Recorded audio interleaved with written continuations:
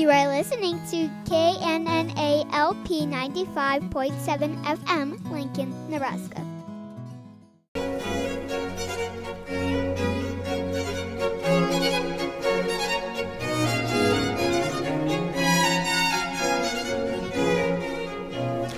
There seems to be a perception among Christians that Lutherans are somehow against holy living or against good works. And yet in the Catechism we confess that we ask God's name to be holy among us, and that this takes place when the Word of God is taught in its truth and purity, and we as children of God lead holy lives according to God's Word. God says, be holy, be perfect, as I, the Lord your God, am holy and perfect. But does he really mean it? Stay tuned for Equipping the Saints with Pastors Clint Poppy and Adam Moline.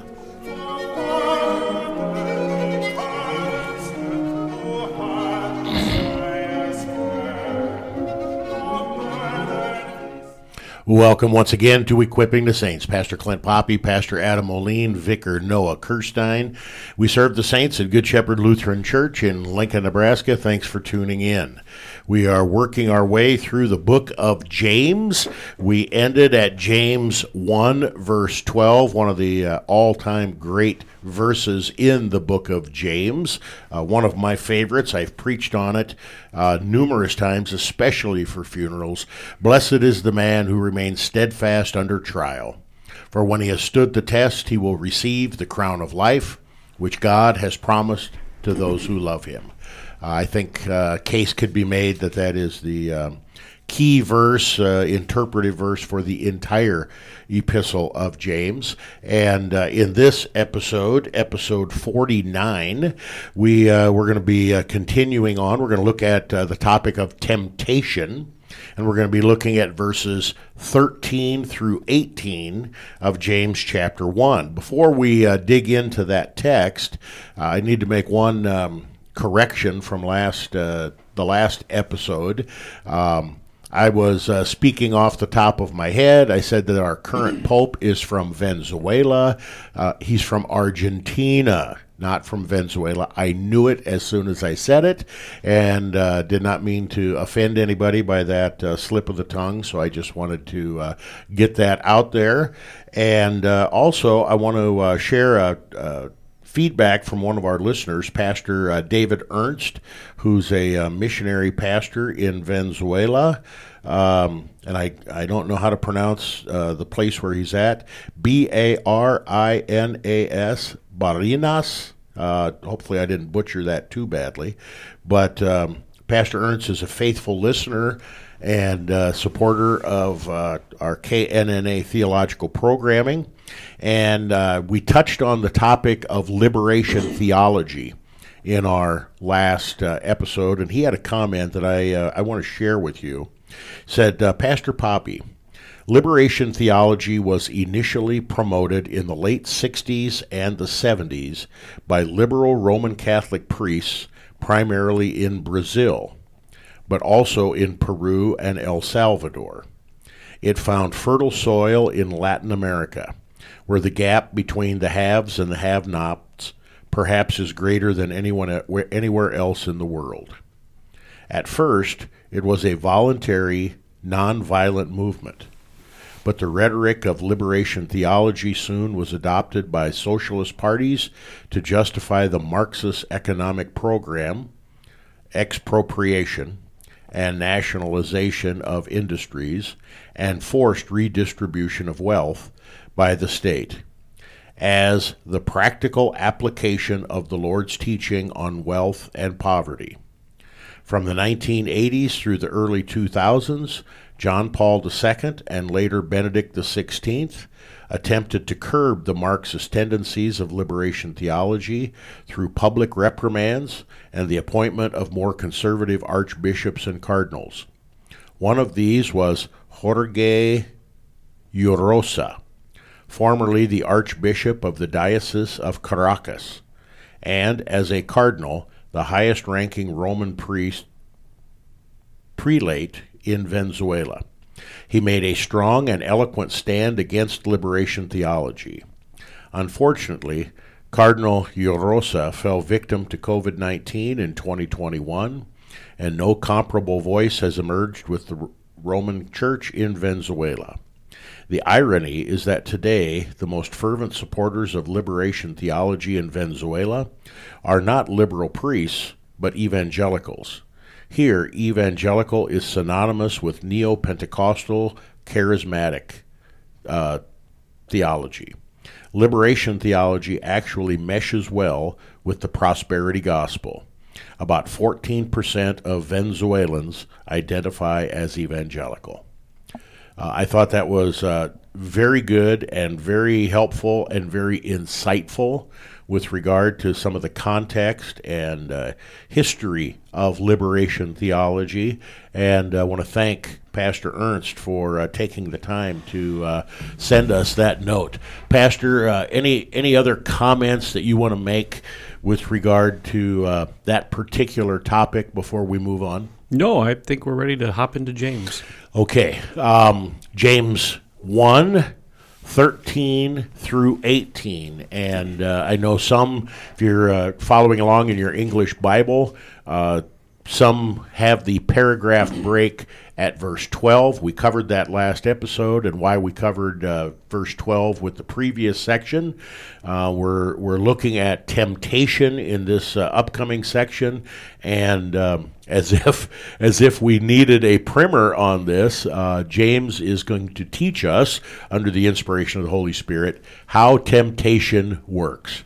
Vicar, you want to share those verses, please?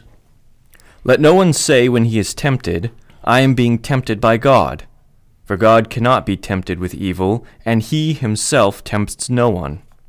But each person is tempted when he is lured and enticed by his own desire.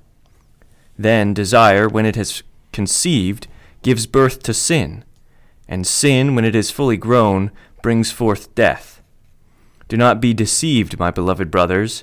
Every good gift and every perfect gift is from above, coming down from the Father of lights, with whom there is no variation or shadow due to change. Of his own will he brought us forth by the word of truth, that we should be a kind of first fruits of his creatures. Okay, once again, James does a marvelous job of weaving other parts of Scripture, weaving echoes of Scripture and scriptural images together. You can't read a section like that in James without thinking of numerous other places in Scripture. Pastor Moline recently preached a sermon that the mantra all the way through the sermon, and I mean that in a good way, is that God tempts no one. God tempts no one. That was his echo all the way through that sermon, and I would encourage you to check that out on Pastor Moline's podcast page. Remind me of the title of that again, Pastor. I understand how you forget it. It comes from the Book of Concord. It's called With Intrepid Hearts Sermons. So With Intrepid Hearts, and it was his sermon for the first Sunday in Lent. With Intrepid Hearts, that's where Pastor Moline's sermons are archived. And while I do warmly embrace and confess the entire Book of Concord, I know I'm teasing you. One little phrase out of context, for some reason, that always skips my long-term memory. So thank you for that, and thank you for that sermon. It was very, very well done. Yeah, and I think since we were talking about that particular topic, this is great because that phrase is used in the small catechism, specifically in the section on the Lord's Prayer, lead us not into temptation. And Luther says God tempts no one, and he's quoting the book of James. And so for those who say it's Luther didn't like James, he thought it was a straw epistle, which he wrote that, he also quoted it in the small catechism. So there you go. There you go. That double-minded Luther. Huh? There you go. Well, we've spent most of our time talking about trials, and I think in the English vernacular, we often put trials and temptations together, whether that's done poetically or musically. people usually think of trials and temptations together. And James separates the two, and he moves now from trials that a Christian faces to temptations. And I think this is a really, really good move. The idea is that trial tests us so we can find out if our faith, I guess faith is the way to say it, is genuine. Pastor, the word, and I didn't bring my reading glasses with me. Peiradzamenos? Yeah. Okay. In verse 13? Yes, verse 13. Peiratzamenos. Okay. This, according to Lenski, this is a very, very key word, and it is not just any kind of a temptation, but a temptation toward evil. It is according to Lenski a solicitation. You come to the door, and we've got a couple of our shut-ins that have signs on the door that say no solicitors. No solicitors. And I thought about that as I was reading through this section in Lenski on James 1, that that's basically what James is encouraging the Christian to do, to put up a no solicitor sign with regard to temptation. Is that a crazy way to look at that, Pastor? No, I mean, we don't want to fall into temptation, and this word peiradzo is the same word that's used in the Lord's Prayer when it says, lead us not into temptation. And so we're constantly, in a sense, putting up that sign when we pray and ask God not to allow us to be falling into temptation, that God would guard and keep us so that the devil, the world, and our sinful nature would not allow us to fall from the Christian faith. And we do that every time we pray the Lord's Prayer. And so while maybe it's not a sign, we don't have a t-shirt that says lead us not into temptation or anything like that, in our prayers we're asking that God would do that very thing. The trials that we often endure in this life, these trials oftentimes lead us into temptation. And I think that's why it's so masterful here in James that he freely flows from trials into temptation. Pastor, we're running out of time quickly in this segment. Why is it important for us to know, let no one say when he is tempted, I am being tempted by God, for God cannot be tempted with evil, and he himself tests no one. Why is it important for us to be constantly reminded that temptations do not come from God? In our sinful nature, it's very easy for us to want God to be the one who's guilty for it so that we can take the blame off of our own shoulders and put it on him. It's the blame game. We're experts, and all of us have doctorate degrees in self-justification, and this is one of the methods. All right, we'll be right back. Equipping the Saints, James 1, 13 and following. Don't change that dial.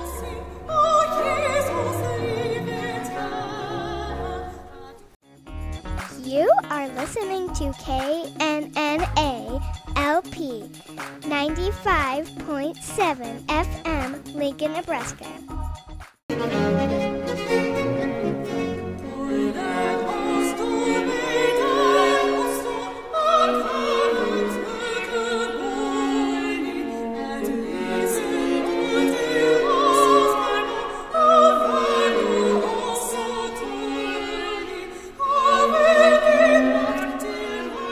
Welcome back to Equipping the Saints. Pastor Poppy, Pastor Moline, Vicar Kirstein.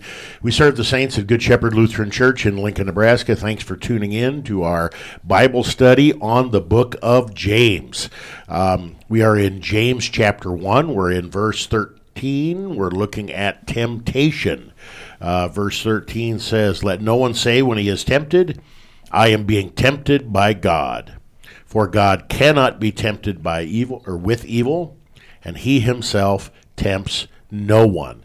As we were going into the break, we were really just getting into this verse, and we were talking about how people, Christians as well, this isn't confined to those outside the faith, we like to play the blame game. And Vicar, you made the comment about the Garden of Eden or the very beginning or whatever. Refresh our memory with regard to the blame game in Genesis chapter 3. Well, Adam says, "Lord, it was the woman that you gave me," and the woman says, "Lord, it was that snake that you put in the garden." So they're always passing the buck. So ultimately, let's follow this chain of progression here. Adam blamed Eve. And God. Eve blamed the serpent. And God. You just couldn't wait, could you? You just had to jump in. They were ultimately blaming God. How, Pastor? Well, I mean, they say it directly. The woman you gave me, God, caused this terrible thing to happen. And who created the serpent? Right, right. God. And we do the same exact thing, right? That's the beauty of Genesis chapter 3, is that it actually is us all the time, right? It's not my fault. I stole this pen from the bank. They put it out there and I grabbed it. It's not my fault that I sped. I didn't know how fast I was going. It's not my fault. I have these feelings. God made me this way, right? That's one that we hear a lot right now. We pass the blame on to God all the time. And when we do so and take away our sin, we take away our need for our Savior and remove ourselves ultimately from Jesus. You've mentioned the Lord's Prayer, Pastor. Lenski on page 541 says this. In the Lord's Prayer, we ask God so to lead us by his providence as to keep us out of temptation that is too strong for us and to strengthen us in the temptation we do have to face. 1 Corinthians 10:13 indicates how God answers this petition. When God sent Jesus to be tempted by Satan, and when he now lets Satan tempt us, we should not blame God, but should remember that God's own Spirit helped Jesus to crush Satan, and that he now helps us to vanquish him. Thus, we are to be made more and more proof against temptation. But there is another side to temptation, which verse 14 points out. There lies the real danger. Now, before we get into verse 14 and what Lenski calls the real danger, your thoughts on this Lord's Prayer temptation, and that we are praying this constantly to be reminded how Christ has overcome temptation for us. Right. I mean, that's exactly the truth, and that's what we pray in the Lord's Prayer all the time. We remember that Christ has overcome sin, death, and the power of the devil, and that those things ultimately have no power over us. And in that way, we're asking God to keep us from the temptations of this world, mainly that we might not make those things into our God, but rather we'll let God continue to be our true God. Thank you. In verse 13, we read, "For God cannot be tempted with evil." It seems kind of an odd phrase. And the Greek for that, and again, I wish I would have brought my reading glasses here. Apairotos. Epairastas de peradzetai hupotes hidias epithumias. Thank you. He is untemptable as regarding to things base.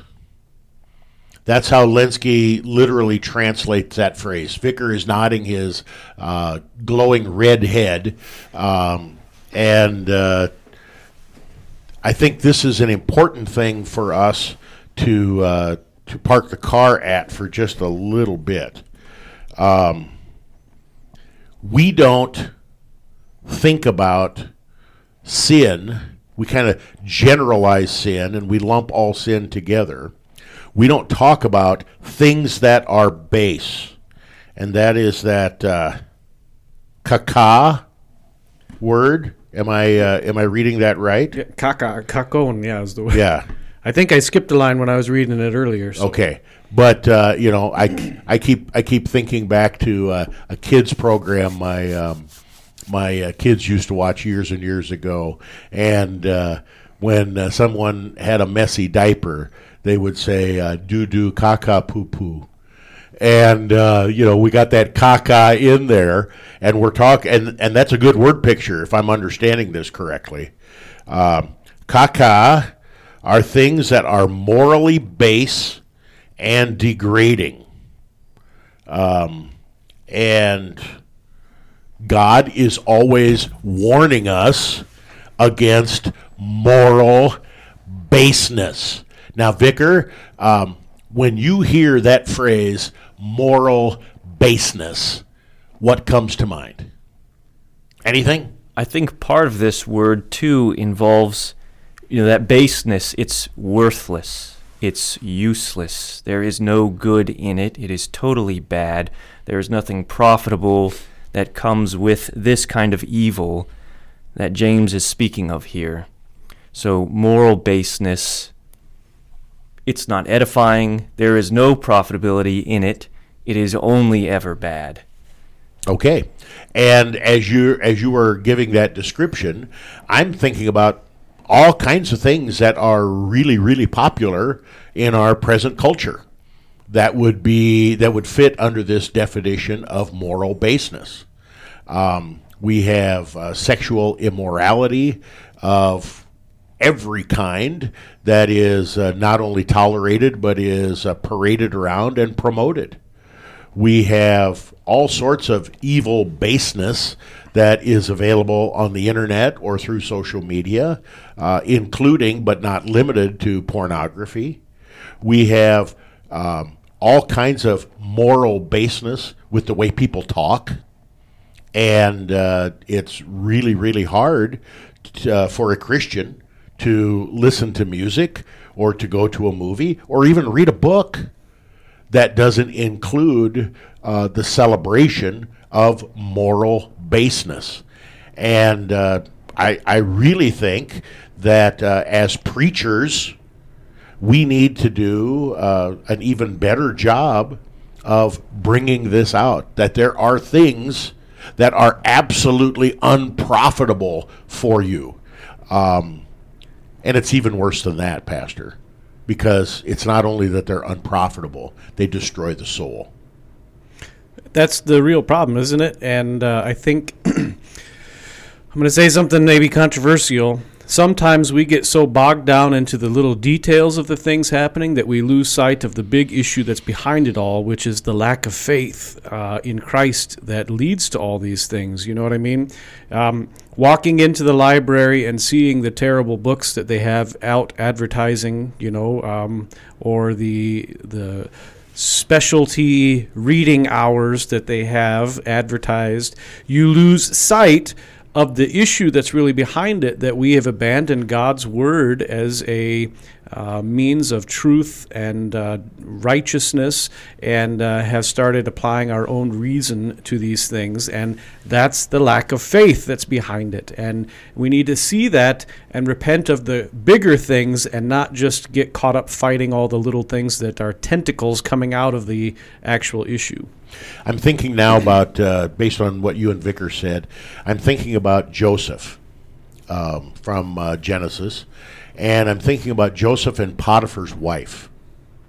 And Joseph is ruddy and handsome. He probably has neatly trimmed red hair and a neatly trimmed red beard, just like our Vicar.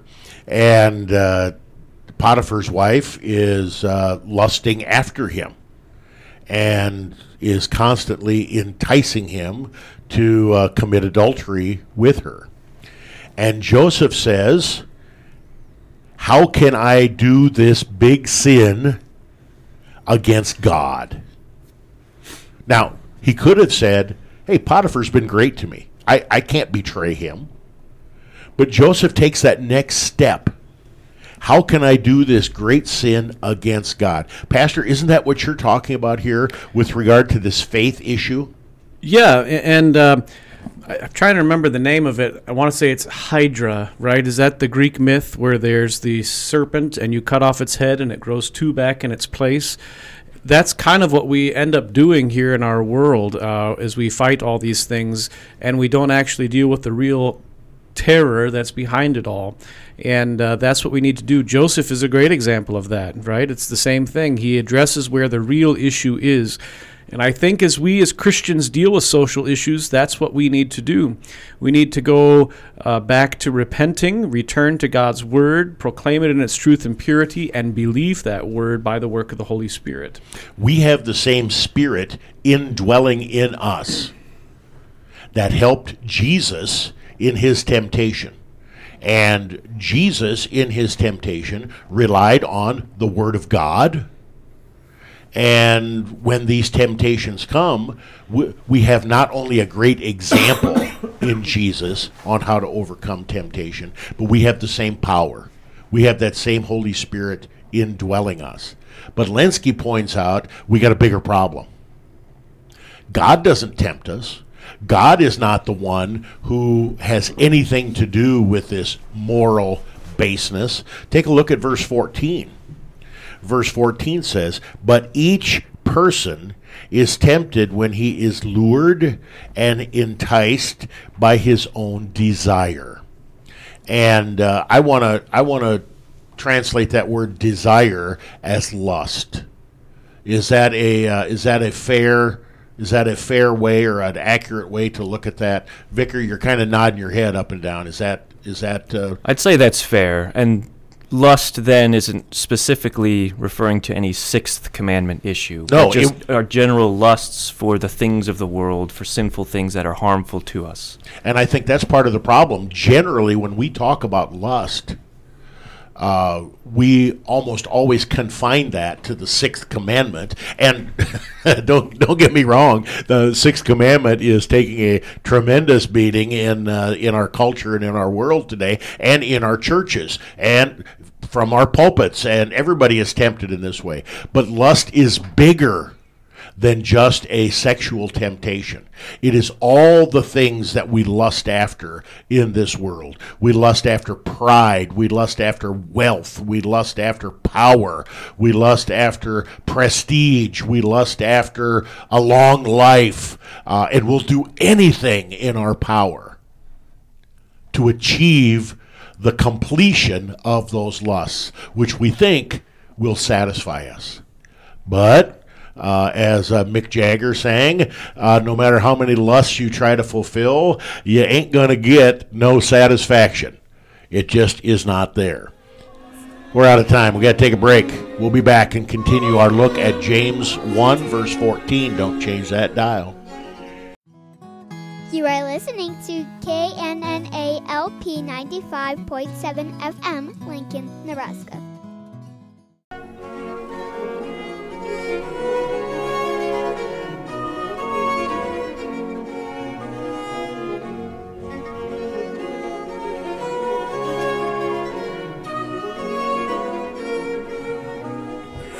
Welcome back to Equipping the Saints. Pastor Poppy, Pastor Moline, Vicar Kirstein.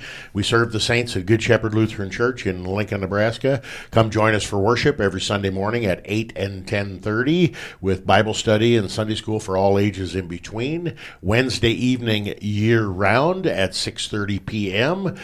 During Holy Week and the Lenten season, we have extra services, so check out our website. We hope that you will come and hear and receive the gifts of God. We are in James chapter 1, and we've been looking at 14. We want to look at 14 and 15 together. Do you want to read those two verses, Vicar? But each person is tempted when he is lured and enticed by his own desire. Then desire, when it has been conceived, gives birth to sin, and sin, when it is fully grown, brings forth death. Pastor, we have a very, very natural example, people get pregnant and give birth to a baby. And James here, under the inspiration of the Holy Spirit, uses this very, very well-known example, how the world works, how life begins and is continued, and he uses it in a drastic and negative way. Explain that for us, will you? How does this work? Well, explain how this progression here in you don't need to tell me about the birds and the bees. Okay, good. I'm glad to hear that. The natural progression here in verses 14 and 15. Well, I think that's the key thing, is the natural progression, right? You have the desire, and it leads into conception, which gives birth to sin, and then finally brings about death, right? It's a progression, a slippery slope that you go down, and every level that you go down becomes more difficult and dangerous, and it has to do, maybe this is the way to think about it. If sin always looked terrible, no one would fall into it, but little tiny things creep in that seem to be not as big a deal, but they grow and they grow and they incubate until finally you have this terrible problem, maybe like the movie Alien, right? A little tiny wound or bite leads to this thing growing within you that finally shoots out and leads to your death, right? That's the sort of terrible thing that's happening. And what kind of death are we talking about here? I thought we were all going to die. Well, we all are going to die unless Christ returns first, but the death that we're speaking here is eternal death, complete separation from God and his ways, or hell. That sort of death is the sort of death we're talking about, spiritual death. Vicar, you commented before on this pregnancy image, giving birth kind of a thing. Where were you thinking with regard to that particular verse? Well, with regard to the giving birth imagery, I prefer how the King James renders it.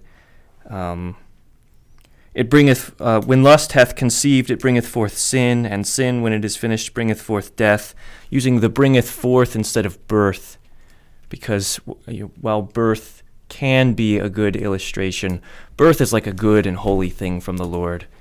So it's just a preference there. I see where bringeth forth versus give birth. Okay, I follow your reasoning there. And for a while there, I thought you were going to be a King James only kind of a guy, but I am a little bit. There is much to be said about that particular translation, especially when you're dealing with a word that can be translated different ways. Sometimes it's helpful to check out the Strong's Concordance on the King James because it can be very, very fruitful. There is a contemporary of C.F.W. Walther. He was in the General Synod in the English-speaking Lutheran Church, and the Charles Porterfield Krauth is his name, and brilliant theologian, is not as well known in the Missouri Synod as he could be, but he's got a famous commentary, I suppose is the best way to say it, with regard to the progression of error in the church. And this, his words on the progression of error in the church, I think fit in well here because they are applicable not only to error in the church, but every sin. And here's what Krauth says. When error is admitted into the church, it will be found that the stages of its progress are always three. It begins by asking toleration. Its friends say to the majority, "You need not be afraid of us. We are few and weak. Just let us alone. We shall not disturb the faith of the others. The church has her standards of doctrine, and of course we shall never interfere with them. We only ask for ourselves that we be spared from interference with our private opinions." Indulged in this for a time, error goes on to assert equal rights. Truth and error become two balancing forces. The church is permitted to do nothing, which looks like deciding between them. That would be partiality. It is considered bigotry to assert any superior right for the truth. We are to agree to differ, and any favoring of the truth, because it is truth, is partisanship. Any points of doctrine that the friends of truth and error hold in common are to be considered fundamental doctrines, and any point of doctrine on which they differ are effectively set aside by being labeled as non-essential doctrines. If anybody objects to such a watering down of the truth, he is labeled a disturber of the peace of the church. At this point, truth and error have become two coordinate powers, and the goal of church officers is to be skillful in diplomacy, preserving the balance between them. From this point, error soon goes to its natural end, which is to assert supremacy. The adherents of truth began by tolerating errorists, and then they themselves have come to be merely tolerated, but only for a time. Error henceforth claims a preference for its judgments on all disputed points. Men are placed into positions of authority, not, as at first, in spite of their departure from the biblical truth, but because of it. They are rewarded for repudiating the doctrines of the faith and are given positions from which they can teach others to repudiate them and help make them skillful in combating them. Pastor, do you think that's relative to the discussion that we're talking about here, this natural progression of sin? Yeah, and I think we see it in our own church. We see it in our own church body. We see it in lots of other church bodies. You know, when you look there, we're all in different places on this continuum, if you will. And I think that's why, for us as Christians, the first thing we always need to be doing is repenting and allowing God's word to correct us. Because if we return to God's word, then we avoid those errors. I would, and I love Krauth. The Conservative Reformation and its theology is an all-time Lutheran classic, and I would encourage you to get a copy. I'm sure your pastor will have a copy. It may be available in the public domain online, but I know you can order a copy easily. And I would encourage you to read it. It is a large tome. That's where one of the places where this particular quote is from with Krauth, but he is a hero of the faith. And as much as I love him, I would say that he missed one point, because there is a fourth stage of error. There is a fourth stage of sin. As Krauth correctly pointed out, sin is never content with being an equal with the truth. It must claim supremacy. And what we are seeing in our world today is a fourth stage, and this fourth stage is celebration. Celebration. It is not enough for you to tolerate my error or to tolerate my wickedness, my debauchery. You must celebrate it. And if you don't celebrate it, then you are evil.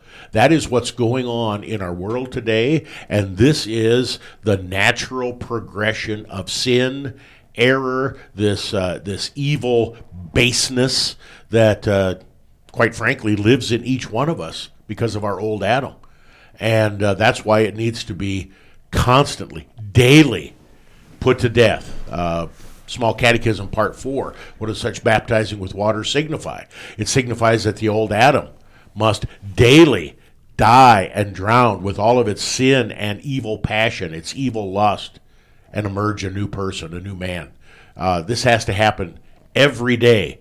Otherwise, it is possible for us to fall prey to the temptation that surrounds us. Vicar, you had a fishing illustration that you wanted to share based on this particular section in James. I thought it was particularly good. Well, you can't help but see it with that word lured there in verse 14. The evil, which we discussed earlier, that moral baseness, the thing that is no good, is also the thing that we are attracted to, in the same way that a fish is attracted to a little spinner in the water. It's made of metal, it catches the sun, it looks good, but it provides no nourishment for the fish, it doesn't sustain the fish, but yet the fish goes out there and grabs it, bites onto it, gets hooked, and then is in a whole world of trouble. And then becomes a filet au sole for the Friday evening fish fry. The devil's fish fry, yeah. The devil's fish fry. Very good, very good. We're seeing this natural progression here of what happens to sin. And when we are tempted, we're not thinking about ending up in hell. We're thinking about the instant gratification. We're thinking about the short-term thing. Pastor, you did a marvelous job of bringing out how we fail to see the big picture so often with regard to our faith and the kind of things that we're talking about here, and being connected to God's Word, being connected to the church, being filled with Christ's body and blood in the supper. These are the means by which God strengthens our faith and gives us the Holy Spirit so that we can see these temptations for what they are. Lures of Satan, the world, and our own sinful flesh to drag us to the pit of hell. Yeah, and go back to using that ancient Greek myth, Hydra, right? The way that Hercules finally defeated him was every time he cut off a head, he cauterized the wound so that a new head would not grow out of it, and leaving only the real issue behind it. And maybe that's what we need to do as well. Thank you. We have another natural progression coming, and we're going to cover verses 16, 17, and 18 in our last segment, and I want to share those with you before we go into break. Do not be deceived, my beloved brothers. Every good gift and every perfect gift is from above, coming down from the Father of lights, with whom there is no variation or shadow due to change. Of his own will he brought us forth by the word of truth, that we should be a kind of first fruits of his creatures. A marvelous opposition progression, a positive progression that God has in store for each of us. We'll look at those verses when we come back.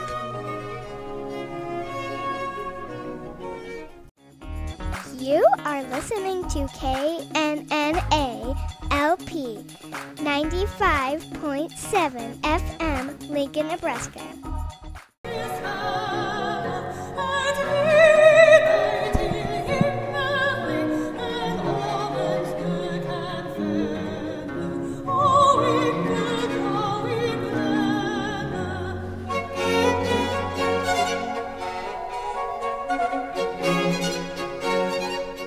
Welcome back to Equipping the Saints. Pastor Clint Poppy, Pastor Adam Moline, Vicar Noah Kirstein. We serve the saints at Good Shepherd Lutheran Church in Lincoln, Nebraska. You can find this episode 49 and hundreds and hundreds of hours of other religious programming, Bible studies, sermon studies, and the like at our spot where we host our podcast, KNNA Theological Programming.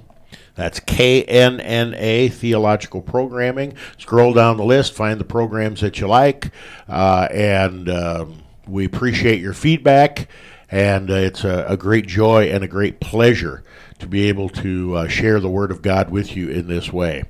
We're looking at the book of James. We're in James chapter 1, and we're going to take 3 verses here together in this closing section. It's a paragraph in most of your English translations. Do not be deceived, my beloved brothers. Every good gift and every perfect gift is from above, coming down from the Father of lights, with whom there is no variation or shadow due to change. Of his own will he brought us forth by the word of truth, that we should be a kind of first fruits of his creatures. I think in that verse 16, Pastor, that deception that James is talking about is the deception that Satan gives us, that we should blame God for our temptations and blame God when our temptations take us in places we don't really want to go. Am I following James' train of thought there? Yeah, I think the word here is planao, which has this idea of being led, right? Wandering away as you're being led. And so it's definitely not giving into the temptations that we've been speaking about above. Don't fall into the temptation and thus be led astray. Every good and perfect gift is from above.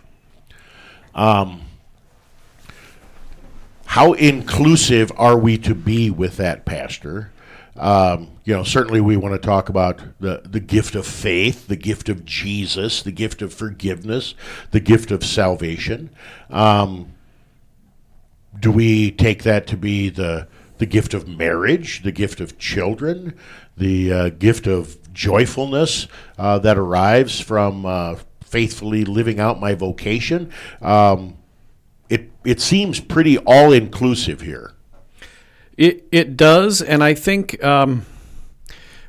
we have to think primarily with this about Jesus, right? That he is that good gift that was above and has descended down here to us. I think that's first and foremost.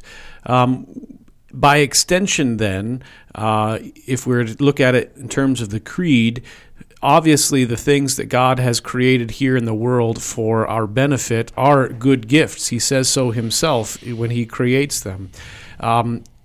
But if we're merely talking about those things that have now been corrupted by sin, I think we're missing the main point of Christ being that good gift. Marriage is a good gift from God. Sin has caused it to be not as good as it was, and there are ways to be led into deception or be deceived or wandering in marriage. And the only one that's left that can clarify all those other good gifts is Christ, who then puts these things in their right place again. I don't know if that makes any sense. Yeah, no, it does. And when we are deceived and think that temptation comes from God, that's bad. When we are deceived and think that temptation and the allure, the bait that Satan is dangling in front of us is going to have a good end, that's a major deception as well. So we've got all of this kind of playing out here. And in the Greek, there's the structure kind of lays it out in parallel, right? So all gifts are good, and that's parallel to all good completed things from above, right? And so you have this, and I think the way it's written is what indicates it's probably Christ first and foremost. Okay. And I think there are some critics of James that look at the way that this is constructed and say that James didn't write this because, he was just a ordinary guy, and the Greek construction is too fancy or too perfect or whatever, and we can laugh at those kind of suggestions. The ESV says the Father of lights. The Father of lights. That makes me think of creation. I believe in God, the Father Almighty, maker of heaven and earth, the Father of the sun, the moon, and the stars, the one who has created all things. And before I ask my next question, Pastor, is that where I'm supposed to be going when I hear Father of lights?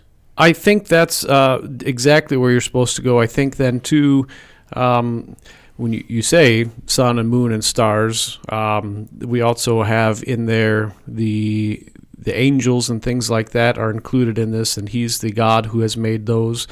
And so we have a whole lot of baggage that comes with that. So that's what makes me want to think of the first article gifts, because creation is specifically addressed here. The first article gifts that so often we take for granted, we don't see as gifts from God. And now in this present age, I think at the time of the Reformation, it was the second article of the Creed that was under attack. And in the time, in the 200 years, 300 years following the Reformation, it has been the third article of the Creed that has been under attack. I can make a decision for Jesus and all of this nonsense. And it seems like now it's the first article gifts that are being attacked. Am I a man? Maybe there's a woman hidden inside of me. Maybe God didn't make all things equal, so I've got to equalize and come up with my own kind of equity to clean up God's corrupt design for things. You see where I'm going with this? The first, and I'm not saying that the second and the third article aren't under attack still today. They are, but it seems like Satan has a special focus on first article gifts right now. Things that we have always taken for granted that now, all of a sudden, people are questioning and wondering if there is a God, why God did this or why God made a mistake. Vicar, what are your thoughts on that? We definitely see all kinds of first article gifts under attack in our world today. I mean, even the fact that we have the gift of writing and language, and we have God's word translated for us in the English, and yet so often we just ignore that or take it for granted. It wasn't always the case that we had such high literacy rates, that we had such easy access to God's word, but here we are, putting it off, ignoring it, taking for granted these good gifts that God has given to us. Amen. Amen. Sometimes I'm able to see more stars than other times. Sometimes the sun shines a little brighter because of cloud cover or lack thereof. These things have variation, at least from the human eye. And yet, God is not like that. God does not change. James talks here what we would generally categorize as the immutability of God, the changelessness of God. Pastor, why is it important in this particular topic where we're talking about the gifts that come from God, the natural progression of the faith? Why is it so important to emphasize the changelessness of God? Well, take the example you used earlier that maybe there's a woman living inside of you, right?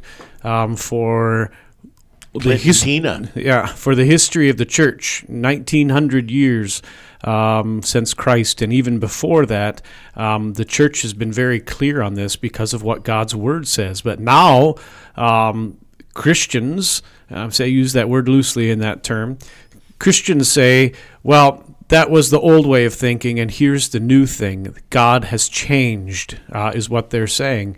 And that's the argument that's behind a lot of what they say. But if that's true, then that changes the definition of who God is. And we also then need to be really alarmed about what if God's mind changes again in the future? After we've been in heaven for 1,000 years, maybe he'll get tired of us and send us down to hell. Or, vaporize us and we'll be done. God is unchangeable, that is clear, and that means the theology and the doctrine and the practice is uniform throughout the history of the church. And when we start to bring in these new things, the problem is actually not with God, it's with us changing, not him. There are many warnings about adding to or subtracting from the Word of God in Scripture. It is clear, it is sufficient, and it is life. That last verse, Pastor, verse 18, of his own will, he, the Father of lights, brought us forth by the word of truth, that we should be a kind of first fruits of his creatures. Pastor, the fact that God willed to bring us forth by the word of truth. What is he talking about? Well, this is it brings to a close the section that began in verse 15. It is parallel to that where the desire and all that had brought forth sin, which brought forth death. But for us, that's not what God wished, and it's not what he has accomplished in us. Instead, he has brought forth through the word of God in us that we might be the first fruits. And that word makes us think again, of St. Paul's writings, 1 Corinthians 15, or even first fruits from death, right? We now are the best and the first of the people saved by God, the creation that he has made, and that's the good news for us. So we're not only talking about the fact that God has given us life, first article. We are talking about the fact that we are reborn in Christ Jesus by the power of the Word of God. We are baptized. We have been recreated, so to speak. Yes. And I think that is extremely important. In what way, Vicar, are Christians a first fruits? Because we have every good gift from God, which is what James had just said. We have been recreated. We've been given new desires. The Holy Spirit in us works within us to do and produce good works. And these are not complete in the total sense, in that we are not quite to the resurrection of the dead yet, and that we have not been given our full glorified bodies, and that we are not we have not reached the full completion of what God has planned for us. Even as we are now, we are still the best and the first fruits of God. But this is still just a taste of the good things that God has for us in the end. As a Christian, we are born again. We are, just by our very existence as Christians, we are God's possession, and we are a first fruit to the whole world in that respect. And then as we live our Christian life, and the fruits of the Spirit flow from us, again, gifts from God, the world sees, and the world either questions, rejoices, or is attracted to it. Maybe a different kind of lure. And I think using this word first fruits, James, the pastor at Jerusalem, where the temple was, the first fruits are the things that are brought in every year and given to God. And that's us then. Through the Word of God, we're now given to God. We belong to Him. And this is opposed to those others who don't have the Word of God and are not first fruits given to God, not brought to the temple or into the presence of God. And as God's possessions, we are safe and secure in the loving arms of a gift-giving God, the greatest gift of all, the forgiveness of sins. Thanks for tuning in. Equipping the Saints. We'll be back again soon. God's blessings in Christ. You are listening to KNNALP 95.7 FM, Lincoln, Nebraska.